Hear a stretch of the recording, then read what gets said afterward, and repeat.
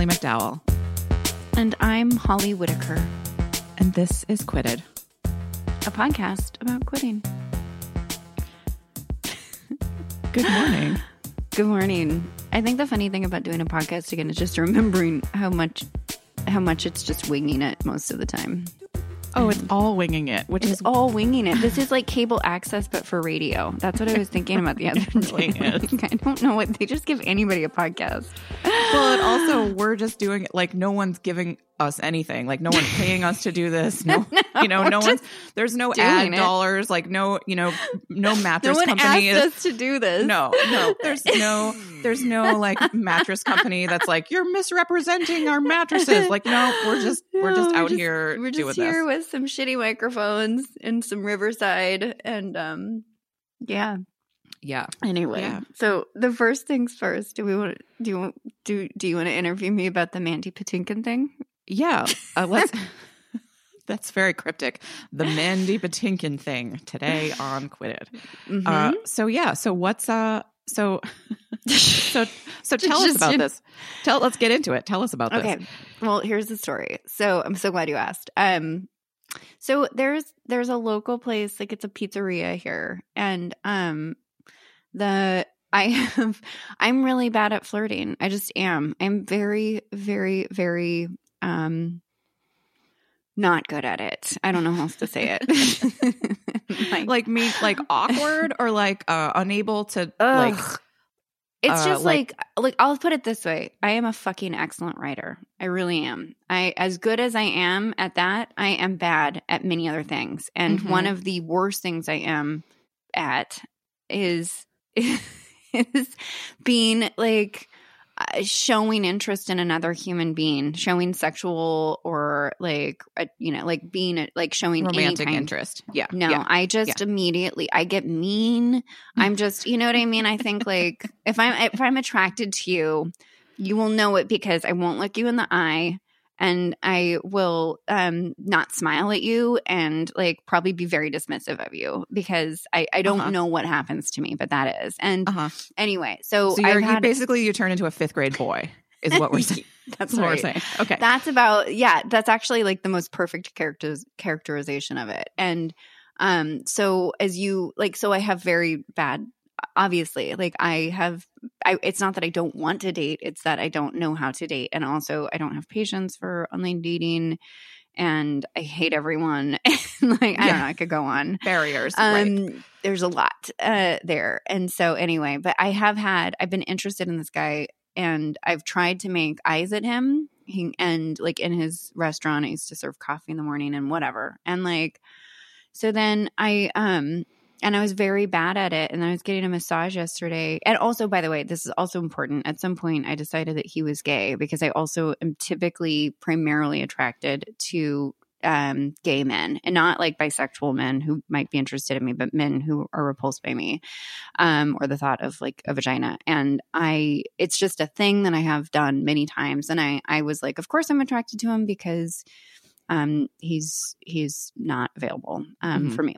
And anyway, I was getting a massage yesterday and my like everything up here is so weird because it's so large. Like the territory that it covers is very large, but it's very small too. There's just not that many people. And my therapist said Mandy Patinkin goes to Ollie's, which is a pizzeria, and then he like advertised that one of the owners there can't find a date. Now I am moving back to California because I can't find a date either. And this is also the only man up here that I have like had a crush on, and also have tried Mandy to like. Patinkin, so wait, just like back up for a second. So Mandy Patinkin somehow is advertising. Oh, and Mandy Patinkin, you know who that is, right? You know who that is. Yeah, he's the guy from that show with Claire, who's Homeland. Right? Oh, he was Saul. He was Saul on Homeland. He was also like in The Princess Bride, and like he's been in. He was in The Princess Bride. Yeah, he was. He's like known mostly for The Princess Bride. I think of him as Saul from Homeland, but anyway, so for some reason, Mandy Patinkin is advertising that this guy can't find a date, and this is the guy that you had a crush on, who you thought was gay, and you assumed was gay. Okay. Yeah. Yes, and in part because he was not lured into my very, very passive aggressive advances on him. Like when you even say making eyes, I'm like, I'm so bad at flirting that I'm like, someone like, to me, if I tried to do that, they would think that I had a staring problem or that I was like trying to put a spell on them or something. Yeah, that's what they all think. I don't know how to do that. They all think, why is this fucking weirdo looking at me still?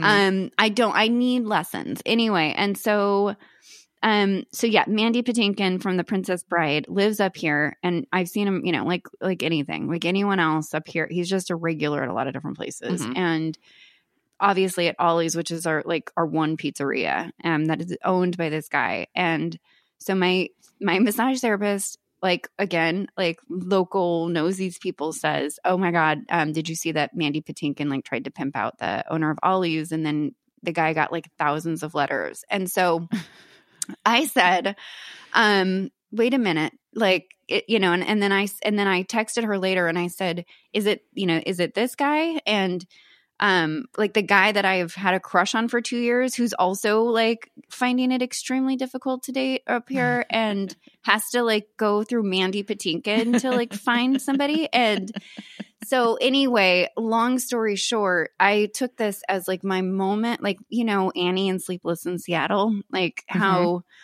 like all of those women like reach out and want to date him. And then like Tom Hanks or whatever his name is in that. And then Annie ends up like being like, but I know it's me because I feel this connection. And so this is just all preamble to say, I sent Mandy Patinkin a text last night or whatever, a DM last night that said, hey, Mandy. Loved you in Princess Bride. Well, but I also did it really neighborly. Like, hey, like I'm one of your neighbors, what's up? Yeah. I know that a lot of people think they're the ones. And also it's not even like about this guy being so special. It's just kind of like I'm following the crumbs of the universe, which is just weird. Like the one guy that I have a crush on up here, one. And I'm kind of feel like, anyway, what did you say yesterday? I called you and I said, is this dumb? And you said, is this dumb to be one of thousands of people? And you said something that was really smart. Oh gosh, put me on the spot. I don't remember. Well, you said this is like the unit. Like you said, Mandy Patinkin. Oh no, I can't remember it. I said, "This isn't dumb." First of all, and that maybe this is. I mean, that this is how shit happens. Like this is why Like I don't remember exactly what I said. Well, either way, I don't care about dating this guy. I actually just want Mandy Patinkin to do what he did for this guy and like to, to put. So you are trying to get so you want Mandy Patinkin to be your dating service is basically where we're going with this story. That, I mean, that's so I kind valid. of like, I figure that he'll take pity on me and be like, well, here's another local that I can help. Hey, right. Like, since I have your attention, everybody, about locals who can't find dates, I got another one for you.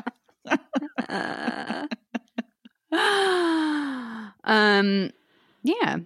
So what's new with you? Not a lot. Cool. I am truthfully not a lot. I am just coming home. I got home yesterday from a weekend at the coast. A friend of mine has a house out there that we rented for my partner's 50th birthday weekend. And that was great. And it rained like half the time, which I was hoping for like the whole time. My rain at the coast is my favorite thing. Like if I were to have a beach house in Oregon or live out the beach in Oregon, I would use it in the reverse way that everybody uses theirs, which is nobody cares about the winter and everyone wants to be there all summer. And I actually love the coast in the winter. Like it's so punishing and like, but not snow, not like punishing in a way that you can't go outside. Like it's so like, no, it just justifies my melancholy. No, like it just justifies, I know exactly like, what you mean. It's not, it's like, you can eat soup and it's, and I love rain. I love walking on the beach in the rain. Like I love the drama of like beach crashing waves and the rain and, you know. I love running into the house like during a flash flood with a newspaper over my head and I falling love onto the couch grabbing with my everything I partner. own and, you know, running out the back door. I mean, I get it. I've always loved, I mean, it was why I loved living in San Francisco, you know, because it was always just moody weather, and I loved San Francisco weather. Yeah, it's good. Well, I mean, like it's changed a lot. It's different than it was, you know, a decade ago. I think it's far more warmer, and less rainy, less melancholy, but I understand. I have the same rainy soul. So yeah, love it. Yeah. I love it. I also love that Daniel's 50, even though he looks like he's 20. Oh, a combination for him of genetics and also working out 8 hours real a day. Dedication to fitness. God bless him. All right. So, shall we? Yeah. So we have part 2 of our episode with Liz Gilbert today. And this was such a wonderful conversation. Just meaning I personally took so much from it. I felt like this was because there's a part that we get into where we're talking, and I don't want to do any spoiler alert, but we're talking about something she reveals that's really shocking. And it was like the kind of, I had a therapist years ago say something to me when I was going through all these cycles, like these really crazy romantic cycles. And I was knee deep in really toxic situations. And my therapist said, "Do you want to quit this behavior?" And I said, "No, I don't." And she was the same one that I quit drinking with. And when I wanted to quit drinking, I was ready to quit drinking. And I think this conversation with Liz is like, it brought up that same reflection of the things that we choose. I think like the things we choose to keep engaging with, that we're not ready to let go of, even though they might be hurting us, that there's such a process and awareness that comes over time to decide what we include in our lives that's distracting us from being alive and what we don't. Does that make sense? It makes total sense. Yeah. I mean, it makes total sense. I think that there have been things throughout my life that I say I want to quit, or that I say that I want to stop doing, but that when I really think about it, I don't stop doing them because ultimately I think I'm getting something out of it that is greater than something out of it. Or I am, right? Like I'm getting something out of it, some kind of reward or activation or some distraction or something that is greater than the desire that I say, which is that I want to quit this thing. Yeah. That like there's a piece of me that it's serving me somehow in a way that I don't want to look at, or that I'm not ready to see, or, you know, that whatever. And I think that coming to the awareness around those things is a long process, and because it's not always obvious how those things are actually serving. Like it could be obvious how they're hurting us, or how they're, you know, but not as obvious how they are serving us. And I think that's what I love about this. The angle of the conversations that we're having, because it's not like we're not really like focusing. Somebody yesterday said, I have so many friends that are sober that want to talk about quitting alcohol. And I'm like, this isn't a kind of show that's dedicated to quitting stuff that we are told we should quit. This is a show about quitting stuff that we're told that we should not, like, that we shouldn't quit. And I think that also, like, on the flip side of that, of being really interesting about like things that we leave that we're told we shouldn't leave, what about staying with the things that we're told we shouldn't be staying with? And I think that that's just as equally important in looking at the benefits of what we're told to quit, and also the benefits of quitting the things we're told not to. Follow that? I do. We went a little Inception there, but I did follow it. Yeah. Yeah. So anyway, I think that if I had to choose children, I would say this is the better half of all of the conversations we had with Liz. And I hope you all love this as much as I did. Yes. I don't know if I could choose children, but I love them both equally. I'll say that. Before we get into this, just a quick reminder that Quitted is a listener-supported podcast. It is made possible by us and by you. And if you would like to join our patron community, you can do so at patreon.com/quitted. Patreon or Patreon? I always say it wrong. Patreon. Who cares? You know what it is. Patreon.com/quitted. We are also incredibly grateful for rating the podcast, reviewing it, sharing it, anything that you can do to help it get out into the world. We greatly, greatly appreciate. That's it, right? That's all we got. Okay, Liz Gilbert. You wrote something in 2015. I'm sorry about the digital record of everything that everyone has ever said. On April 14th, 2015. I want to apologize. I would like to apologize. You apologizing for the internet? Don't take that for on the Emily. Internet. Yeah, no, that's not yours true. to apologize for. Nor should you apologize for anything I put in public. Or if I had built it, I should. Yeah, I should. Yeah, anyway, you wrote this. You wrote a great Facebook post about the difference between quitting and surrendering as you saw it at that time. And I believe that it was when you were on book tour for Big Magic, and someone asked you, how do I know when it's time to quit? Or how do I know if I should quit something? You know, whether am I just, or how do I know if I'm quitting just because I don't want to do it anymore? Or should I stick it out, or, you know, help? And in this post, you said, from your perspective, and I'm paraphrasing here, that quitting, and the word quit, you know, is sort of basically making the fuck this choice. Like it's what you do when you don't want to do the necessary work to keep going, which is not a value judgment. It's just saying, you know, I don't want to do this. And that it was a sort of a life sabotaging, like when you quit something, it's like a sabotaging your life, like self-betrayal, or like allowing an afraid part of you or a lazy part of you to run the show. And that surrender, and really this podcast is what we're talking about, surrendering, if we're using your definition. And I'm going to read what you wrote about surrendering. Surrender is what happens when you come to the end of your power. Surrender is what happens when you have searched to the bottom of your soul and found out this truth, which is that you really can't do this thing anymore. Surrender is what happens when you don't have any more ideas for how to fix everything. Surrender is what happens when none of your survival strategies work anymore and your playbook is out of pages.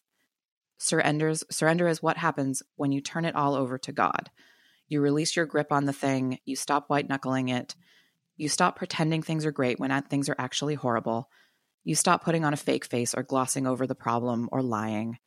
You face the truth that you are not the most powerful force in the universe. You turn it over to fate. You exhale and let go. And then you go on to say that once you let go, once you stop fighting and pretending, you crack open to possibility and to letting life do what it will do. And I thought that was, when we came across this, I thought that was really interesting distinction, because this word and concept of quitting comes with a bunch of negative connotations and judgments, like it's failure, it's bad, it's sinful, because in our culture, perseverance is a virtue. Right. But surrendering doesn't have this baggage attached to it. And I'm curious how you came to make that distinction between quitting and surrendering, and also if you still agree with that distinction, if you still agree with what you wrote back then. I'm trying to think what was happening in my life at that time that was on my mind, and I can't remember. I'm listening to that and thinking, wow, there was so much that I hadn't surrendered at that point in my life yet. It's almost like I was writing from the future to myself in that moment. But, you know, I don't think you can surrender till you can. And there was a lot of stuff I wasn't even aware of that year. So I'm just sort of marveling at that. Like, that seemed like really good advice, Liz. You might have tried to take that advice. I think you could have saved yourself a little trouble going forward. I think, you know, I think that the difference now is that I maybe wouldn't even make the distinction because I wouldn't want to burden anybody with the pejorative sense that they had failed. And so I think I would just lift the this is the good one, this is the bad one polarity. That's what I said. Sorry. Sorry. That is what I said. I said, I don't like this. I don't like it either. When I listen to it, I'm like, that's a little mean. Somebody went away from that and was like, oh, I'm a quitter. I'm a quitter, right? It puts a value judgment on one or the other. That's what I took away from it. I mean, I get it. I think it's great and beautiful, but I also was like, it doesn't sit exactly right.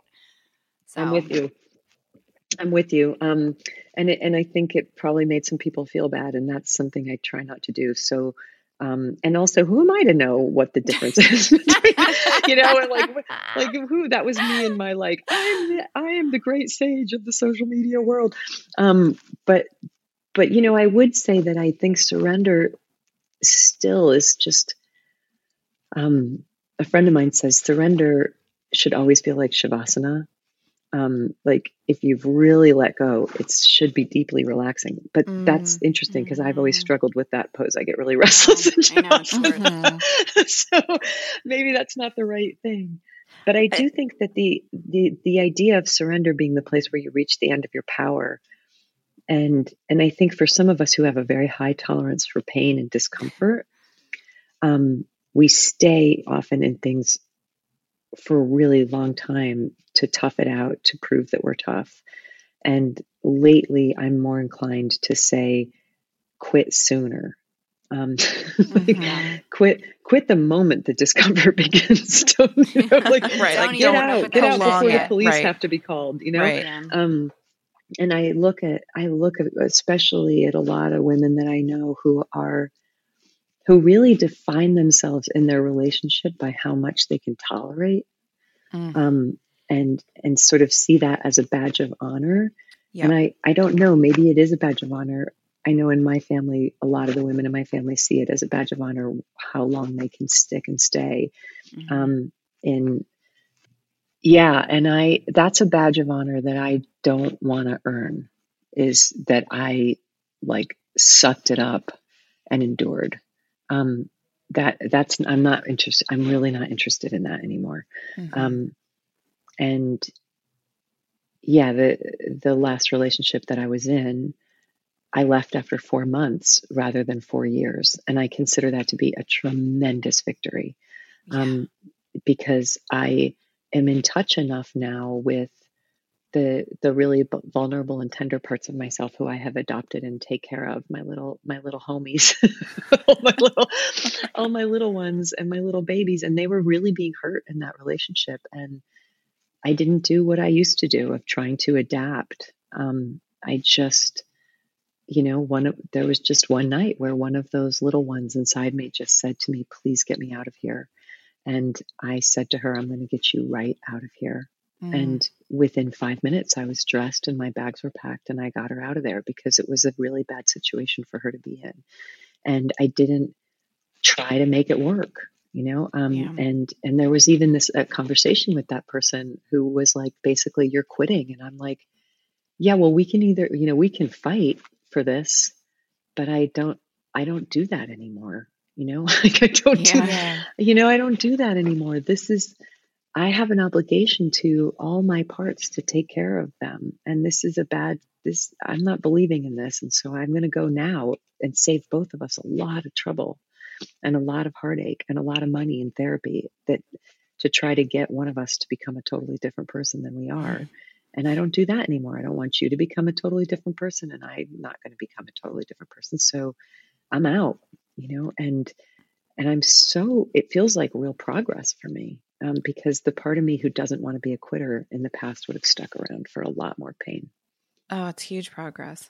I mean, I just think about the amount of cultural pressure that we're all under and influence to, particularly in relationships with everything, but marriage is set up as a failed marriage is one that does not last until you die.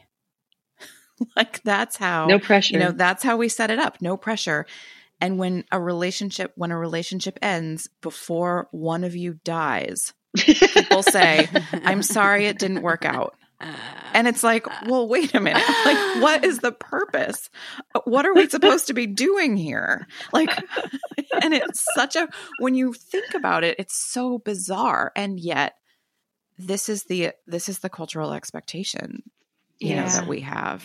Well, what I was hearing too is, I think, two things. One is, I think that there is what I've experienced, you know, as I've gotten older is, and again, like as I've done my own work, is a sensitization, right? Like, which is, I think toughness is also sometimes numbness, right? Like it's just the ability to not notice how bad it actually is or the amount of damage that it's doing to you. And I think that like what I hear from that is also just sensitization to what's actually happening and recognizing what's actually happening and the degree that it's happening. And then I also hear just like, I mean, it's exhausting. Like I also just don't have much tolerance for things that, I mean, there's not much time left, you know, I mean, there's a lot of time, but there also isn't. And it's really precious. And I think that I don't spend my time doing things that I absolutely don't want to do anymore. And so I hear in that story, those two things, which is just you value your time and you also are sensitized to pain. And I also, because of my commitment to take really good, loving care of myself, I've learned that I can actually take better care of myself than anyone else can. And that gives me a lot of freedom to leave situations because I'm like, well, I've got Liz, you know, she's my priority and I'm going to take really good care of her. And I know I can take better care of me than you're doing right now. So like, I know that I can be more devoted and sweet to her than you are. So I'm going to go be sweet to myself. I'm going to go be really sweet to myself and just give myself a really good life. So I'm not still trapped in that thing that I was in the past, which is I need somebody to provide that for me. Yeah.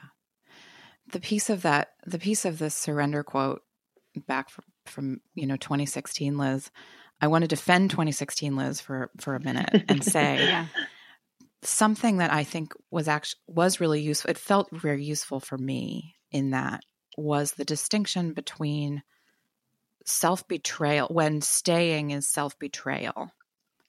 That can be a useful barometer to use when deciding whether to quit or to stay in something.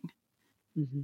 And I think, and that's what we're talking about here too, is when somebody's trying to make that decision, that idea of is staying, abandoning this myself. Yeah. That's really well put. Yeah. Yeah. I mean, I think the fundamental rule now is no self-abandonment. Mm-hmm. Yeah. Mm-hmm. Mm-hmm. And sometimes we don't know, like something looks like it's going to be really good. And then you find out, you gather more information and you're like, oh, I thought this was a parachute, but it's a backpack full of cinder blocks. Here I go. This is no good. No, this is no good. I thought this was really good sushi, but it's puffer fish that hasn't been well cleaned. Like, this is deadly. Right. I got to get away from here. Oh, man.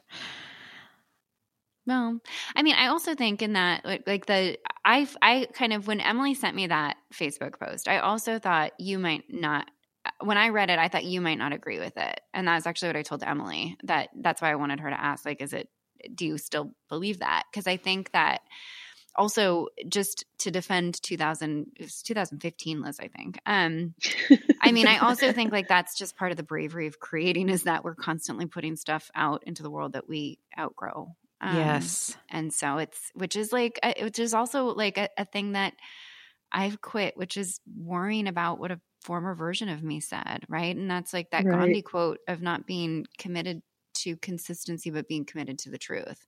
And I love that we included that because I followed you on Facebook and I read a lot of the stuff that you wrote over those years. It was really important to me and it helped me a lot. But I'm not the same version I was then either. Right. And I think that and I only got here because I read stuff like that. Right. So. And Facebook's not the same person anymore either. What is Facebook anymore? I'm not even on Facebook anymore. Terrible aunt that you don't I'm ever trying to want throw my to invite to Peloton on it, Thanksgiving. and that's like the It's like, go home, Facebook, you're drunk. You Yeah. know, like you're embarrassing the Bye. family. Can you guys believe Facebook said that? Yeah. I go on there like once a month just to see what people are using it for. It's very strange to me. It is a very strange thing. It's very strange. It makes my head hurt like a pinball machine. It's painful. Yeah. So, of all of the things that you have quit, what are the ones that, from your perspective, are the most important ones? Mm-hmm. And they may not even be the ones that the general public knows about, because there are these things that are sort of public pieces of your story. But then we imagine there's so many other things that have not garnered public interest, but that have maybe made a much bigger impact on you as a person. I think that right now I would say, so for the last, I'm almost 3 years sober, in across the board in a bunch of different ways. Like I put down a lot of stuff in the last 3 years. And put down is sort of a different word from quit too, isn't it? Mm-hmm. Like, I think of putting something down as, the way I envision it is that there's this great bonfire, this great divine sacred bonfire, and I offer it to that, and I put it on the fire. And then I always hear my higher power saying, now don't reach back in and take it back out. You put it in, leave it. And there's a tremendous faith in doing that. It's a very sacred, I think of putting something down as very sacred, because oftentimes it leaves you in a void, where you don't have ground under your feet for a little while, because that thing was providing some sense of comfort or so. I mean, I put alcohol down, I put drugs down, I put sex and romance down, and I've been celibate for almost 3 years as a decision of self-partnership after a lifetime of, we can call it being a free spirit, except for, why did I always end up enslaved? Yeah. If I'm such a free spirit, we can call it like, following my heart, then why did I always end up feeling like I had lost my way? And also we can just say that was what we were doing then, and all of it led to what we're doing now, which is not doing that. And not looking to the other, to not looking for the missing part or the missing pieces in the arms or eyes or heart of somebody else. And that was a lot for me to put down, because that is a big one for me. And I just put it down, and I didn't put it down for a certain amount of time, like as a cleanse. I just put it down, and I feel like I'll be notified if I'm ever supposed to pick it up again. But I have not gotten that notification yet at all. In fact, I long only to deepen that, because what I've gotten out of putting that down has been nothing less than dignity and serenity and prosperity and mental health. So my partner Rhea died 4 years ago, and there were a lot of things I reached for after her death as comfort. And I reached for psychedelic drugs. That seemed like a good idea. And for a while it was. And there's a large argument out there in the world that it's a really good and healthy thing. But because I do have that mind that says, if one of these is good, 10 of these is better. Yep. It became a problem for me. And the biggest problem was that when I was doing those psychedelic journeys, even though we were calling it plant medicine and shamanism, I never wanted to come back. And I know that I'm in addiction when I'm in a state that I do not want to come back from. I know I'm in addiction to a person when I want to go into a room with them and lock the door and turn off all the electronics and never come out. Like I know that I'm in a state of addiction with a substance when I cry when it's over because I don't want to be back here in reality. I just want to be in that place. So I put that down. And yeah, and I put social media down.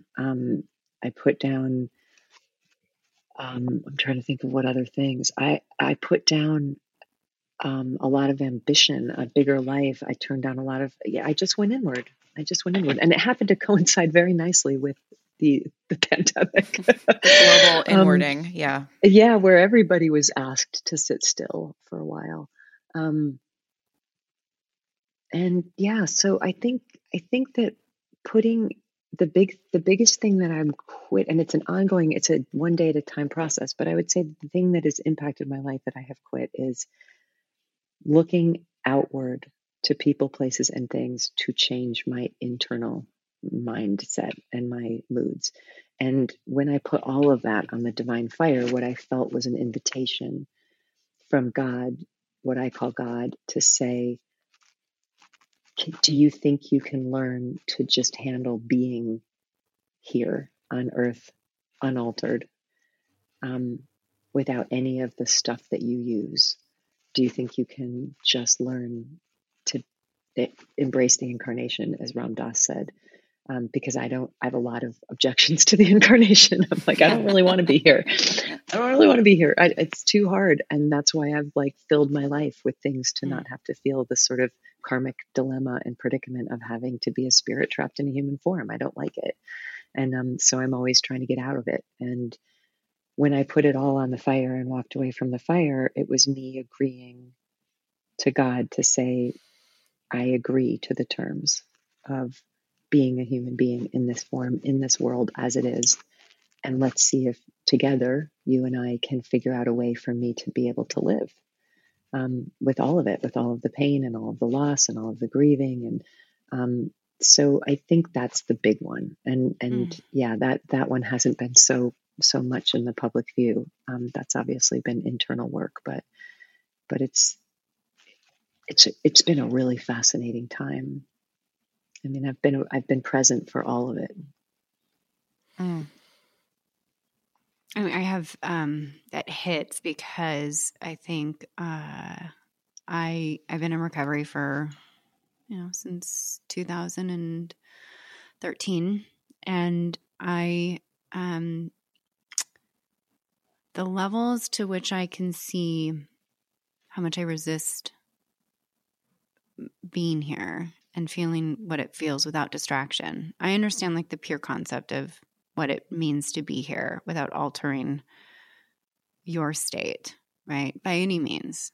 And I also have, fortunately and unfortunately, that awareness of all the ways I distract myself and how much I understand my level of resistance to just purely being here and existing. And I'm not there. I mean, I know what you're saying. And I also know how far away I am from wanting to fully – I have experienced a lot of being here and painful being here, by removing certain substances or behaviors. But I know that I'm not willing to – I know I'm not ready to go to what you're talking about. And I think that has had to have been, I mean, just in some ways excruciating. No? I mean, I imagine. Yeah, it has. But the other stuff ended up more excruciating. That's the thing. The other stuff was causing more problems than it was solving. Sure. I understand. Yeah. But it's also, but it doesn't take away from, no one really does, monks, nuns, well, that's who really I kind of like. I've always been drawn to that, I've always been, that's always been a thing that I've been drawn to. There's a line in the big book of AA that says well, we don't want to be monks and nuns. And I'm like, well, I do. I do. Yeah, no, I actually really do. And that's very appealing to me. So, because so me, same. When I first got sober, I made friends with a bunch of nuns because I was very fascinated by the idea. I understood what it meant to give myself over to God. And I knew what it meant to to want that more than anything else. And I do, but I'm not, but like also I'm still in like the, like, like incarnated and still like experiencing. I'm not there, but it beats my heart. So I understand that, but I also, it's like, to go to anyway. I hear you. I'm feeling you. I'm actually feeling you, because I'm like, this is my dialogue right now internally. And the biggest, trickiest thing is me saying to God, like, well, then what? God doesn't want me to be a nun or a monk, because that in a way is also an extreme behavior. That's what I was saying. It is, right? It's God almost wants the other me side to of this. be a neighbor to my neighbors where I live. Yeah. Like, God wants me to be a good friend, a to householder. my friends.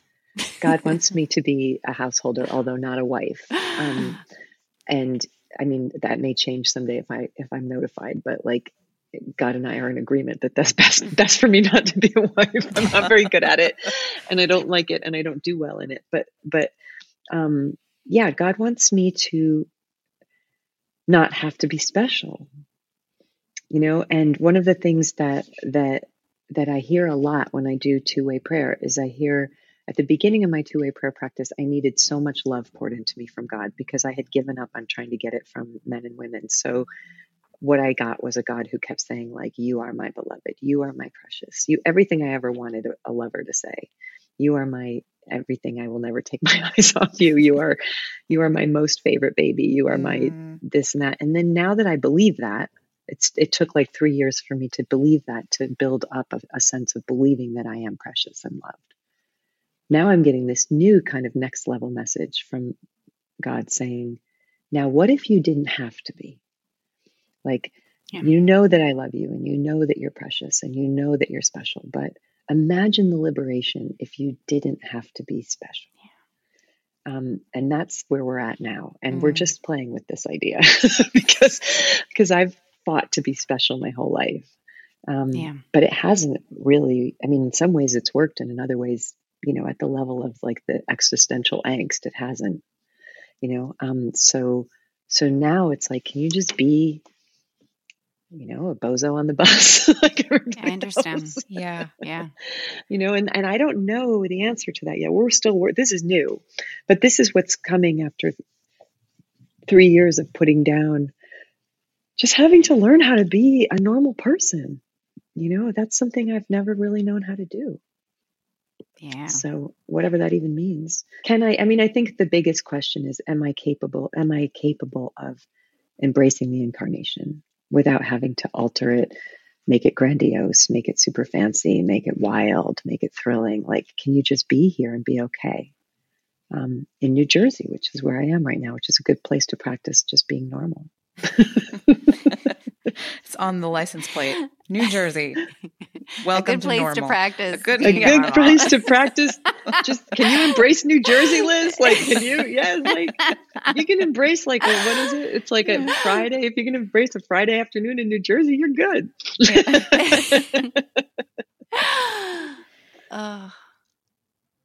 I very much relate to what you've been saying about this practice. For me personally, the last 2 years has been about the practice of trying on being regular. And by that, I mean having it be enough and finding meaning in learning how to make food and making food for myself and my family, my boyfriend's kids, and being a good friend, and not just being, just that the purpose that I spent so long believing that we had this purpose, that humans, that I am here for a purpose, like that there's a reason, and there's a, that I must fulfill this mission. I must do this. I'm, make my mark or leave a legacy or something. Mm-hmm. And I have come to the understanding, or working on coming to the understanding that for myself, all of that feels like bullshit. Mm-hmm. And that my purpose is just to be a person. And it is both liberating and terrifying and hard, and also such a relief to put down the idea that I'm supposed to be special, or that I have to be special or achieve something. I have said in a few different places that I spent 40 years trying to achieve my way into happiness before I realized, like, wait a minute, that's not fucking how it works. Because none of these things that have been quote unquote achievement have actually brought happiness, have actually brought joy or lasting satisfaction, or any of the things that we look at when we think about a life. I'm just taking notes actually of what you just said. That's why I was, because,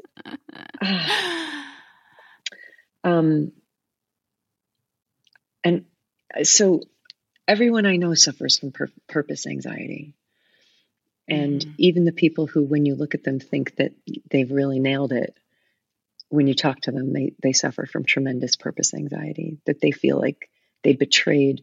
There's this story that we've been told, and I think we've been duped by it. I think it's a very inhumane story, but it's universally agreed upon. Everybody tells you this story that every person has this one divine spark that makes them, that is their one unique contribution to the world that only they can do. A divine assignment. Yeah. Yes, your divine assignment, and that your whole purpose of life is to find out what that is. And then once you find out what that is, you're supposed to nurture it and curate it and like foster it until you become the master of it, the very best in the world at it. And then you are supposed to give that out into the world as your great gift. And as that offering, you should also, by the way, create a lot of jobs for people and inspire them. And, and then the last piece of it is that you should leave the world changed by you having been here. It's, even when I talk about it, my armpits literally just started to sweat. Every time I think about that idea, it causes an anxiety response in me. And I think it's incredibly inhumane. It's also a little bit chaotic, because if it's true that each one of us is supposed to change the world, and there's almost 8 billion of us, could explain why the world is so chaotic. Everyone's trying to change it. It doesn't really even line up. The math doesn't even really work. The math doesn't work. Right. It doesn't make sense. We need us to work with what we have. Right. And you also just don't know. Like I want to read you guys this poem that I wrote called "You May Go Now," which is actually what we're talking about here, about leaving, about quitting. And I wrote this after I was going through withdrawal from leaving social media. This is how I felt God spoke to me. He says, "You may go now. You keep thinking the world needs you, but you don't even know what the world is. And if you did know what the world was, you still might not know what it needed from you. And if you did somehow discover what the world needed from you, you might be very surprised by the answer. The great whirlpool at the center of the river does not need anything from you. Water enters, water leaves. The vortex maintains her own velocity. You may go now, is what I am saying. In fact, you must." And I think that feeling, it can be true of whatever it's time to go from. You may go now. you have permission to leave. It's such a relief. And I think that when what both of you have just said is also something that we talked about on my episode, because I believed I had this very, very divinely inspired purpose to build a recovery company. And then that didn't work out. Like, it didn't work out at all. Right. And without that, purpose centered me and it gave reason to my existence. And without that, there's no reason to exist. Right. If we're so locked up in this idea that you are only here to fulfill this specific purpose, and then that gets taken away from you, then you are just tossed about, and there is no point, right? And I think that in that, one of the things that has continued to speak to me, I don't know where I read it or saw it, but it was just something about the lineage and I just finished reading last night the 600-page book by David Graeber, The Dawn of Humanity or New Dawn or some, I can't remember the name of it. It was 600 pages. So I can barely remember anything about it. But in it, they talk about how many years it must have taken to figure out that yeast goes in bread, like thousands of years, right? And how much time and accumulation and experimentation and the lineage that goes into all of the things that we just take for granted. And I think one of the things that has, like, going off of what you were saying, Liz, this idea of like flipping this idea that like, you know, moving from we need to be special to count to like also like finding this like kind of radical like opening within not being special. I think the same thing goes to what does it feel like if I'm just part of something instead of the star of something, instead of that much pressure for me to make my life count, make it have the right kind of purpose and have it last beyond my death in some form of legacy. And so I think I do feel a lot of people I know I feel very, very pulled to the opposite of what I thought was so important, you know, for most of my life now. And I know I'm not alone in that, and that you're not alone in that, and that Emily's not alone in that. And I think that that's what, like, quitting is one thing, but I think like, it's like that poem you just read was like, you can go now, you know, feels like the whole point of it, which is like, you can set all of this stuff down now. Like all of these things, you know, we're never yours to carry, right? There's another piece of it, which is there's a tremendous hubris to believe that we know what the plan is. I mean, in order to feel that you have created your divine purpose, you have to assume that you're in on the deal of like, you're in on the big picture, right? And like, or that you have any idea what you're even looking at, you know? And that's hubristic. So there's a humility in letting go of that. And there's a story that I would love to share about this realization I had about exactly that, Holly, which was that, like 2-3 years ago, before the pandemic, actually probably right before I saw you, Emily, I was in California for a speaking event. I had some free time in the afternoon, so I went for a walk in Venice Beach, and the key part of this story is that I was free. I had free time. So this never would have happened if I didn't have free time. So like, this is already part of it, which is that I happened to just be present to this. So I was just wandering around with nothing to do, no purpose, purposeless wandering. And I looked across the street and I noticed that there was a gentleman standing at the top of a very tall ladder, painting a sign, like repainting his sign on his awning of his storefront. And I have really good ladder safety skills because I grew up on a farm with a jackass father who used to do such fucking bullshit with ladders and chainsaws and ropes, and his daughters and like his wife, like it was just such nonsense. And so I like grew up with a mother yelling at me like, go hold your father's ladder, you know, like, so I have this reflex when I see somebody being reckless on a ladder, like I was trained to not let people fall off ladders. So I intervene. Yeah.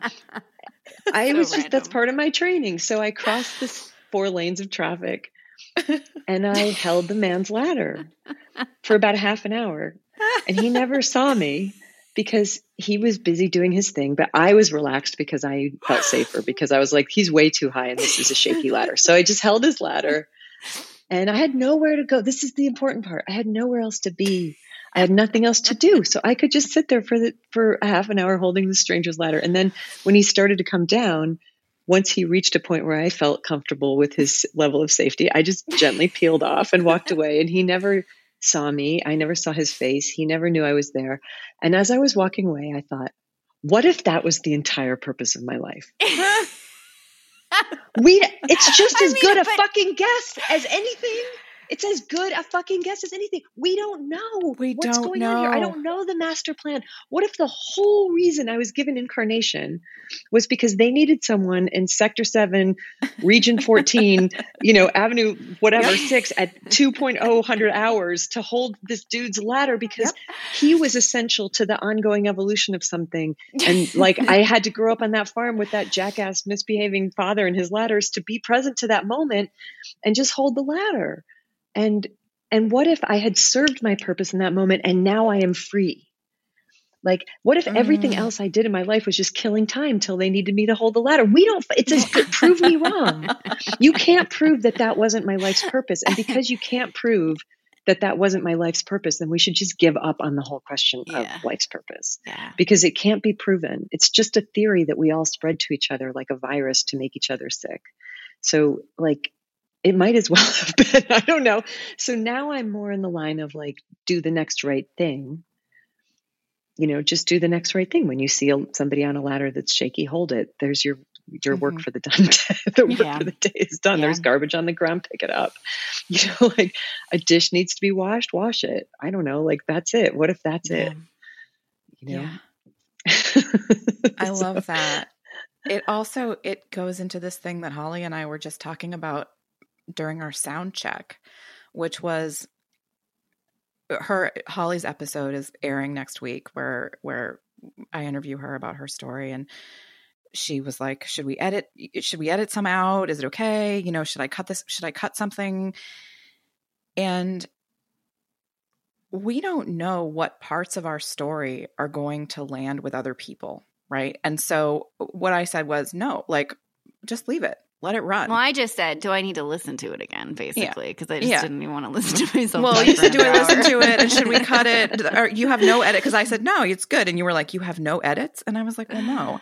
Because I've been thinking about this myself with my own work, is that, you just put it out there. Yeah. And then you don't know. You don't know. There is you don't know what piece of what you have brought to the world is going to be somebody's ladder holder. Like you have no way to know that. So are you saying it's okay that in 2015 or 16, I might have put something on Facebook that now I don't agree with because that might have saved somebody's life that day? But I think but yes. Absolutely. Yes. And in fact, I did see many, many comments saying, oh my gosh, this helped me frame up a problem that I've really been wrestling with. And this gave me clarity. And so thank you. Yeah. So well then. I guess we just go about our business. With a little bit of humility. Right? And with a little bit of fun. I mean, like the thing that I've been trying to do and work with this space and time where I don't know what I don't know, right? I don't know what the point, I don't know what I'm supposed to do. And all of it just feels kind of the same. Like start a podcast, write another book, whatever. And so I have been trying to just enjoy my life, like trying to, which is, I know that sounds very basic, but there's all this the last thing we ever think of doing. That's right. It's like the last thing. And it's like, first secure the money, then like make sure that you're using your time wisely. Did you exercise? Like all of the stuff we put as like high priority. And what I'm just like, can I just enjoy this? And so I just went and got my nail. I spent $90 on my fucking nails because it makes me happy. It's a silly thing, but it brings me great joy. And I feel like I have to believe that if I just follow that, right, and follow those things that actually make me feel good and bring me joy and make me want to get out of bed in the morning, that somehow it works out. And when there's something that they need you for, you'll be notified. And I will be notified when you they don't need have me to to seek go it. and hold the ladder. Just announce to them that you're available, and if they need you, to notify you. And then when they need you, you'll be notified. They In the told meantime, me to move to get LA. your nails done. There you go. A couple weeks ago. So congratulations. Thank you. Congratulations. They told me to dye my hair a little bit blue. I saw it was the other blue. day. So yeah, I just noticed that. I couldn't enjoying tell that. whether it was just my screen, like whether my graininess on my screen was No, it's happening. blue. It's I got blue. a little, I'm like half Smurf today. So I love it. I It looks love it. really good. It looks really good. I love it. Well, thanks, guys. I just, for what it's worth, all of what you have put out into the world has been extremely important to me. And I think that I hope even though, right, we're in the part where you're not special. I hope that, to me, this is really special. Emily knows you. I don't. I've followed your work and I know of you, but you've been an incredibly important fixture in my life. And so it's such an honor to be able to have this conversation with you. You're just the real deal, So Thanks, Holly. Yeah. It's been a joy. And as you know, this was a full body yes, which is a really good, like when you guys asked me to do this, the adage, if it's not a hell yes, it's a hell no. Yeah. Mm-hmm. Yes. Just like, don't do stuff unless it's a hell yes. Like this was such a hell yes. I was like, oh, fuck yeah, I want to talk about this. And I love that you're talking about this and helping people think about this and be okay with themselves about this and not feel shame about the things that they've walked away from or put on the fire. It's a great service that you're doing. So thank good you on so you. much. Thank you. And thank you again for being here and for having that full body yes. And I appreciate you so much, Liz. Yeah. Me too, you, Emily. Bye, Holly. Take good care of your beautiful selves. You too. Be nice to you. Bye, everybody. Bye. You've been listening to Quitted, a podcast about quitting, hosted by Holly Whitaker and Emily McDowell. Our music and sound engineering is by Michael Blumenfeld, and our producer is Kathleen Kizich. Quitted is made possible by us and by our listeners. To support the show, join our patron community at patreon.com/quitted.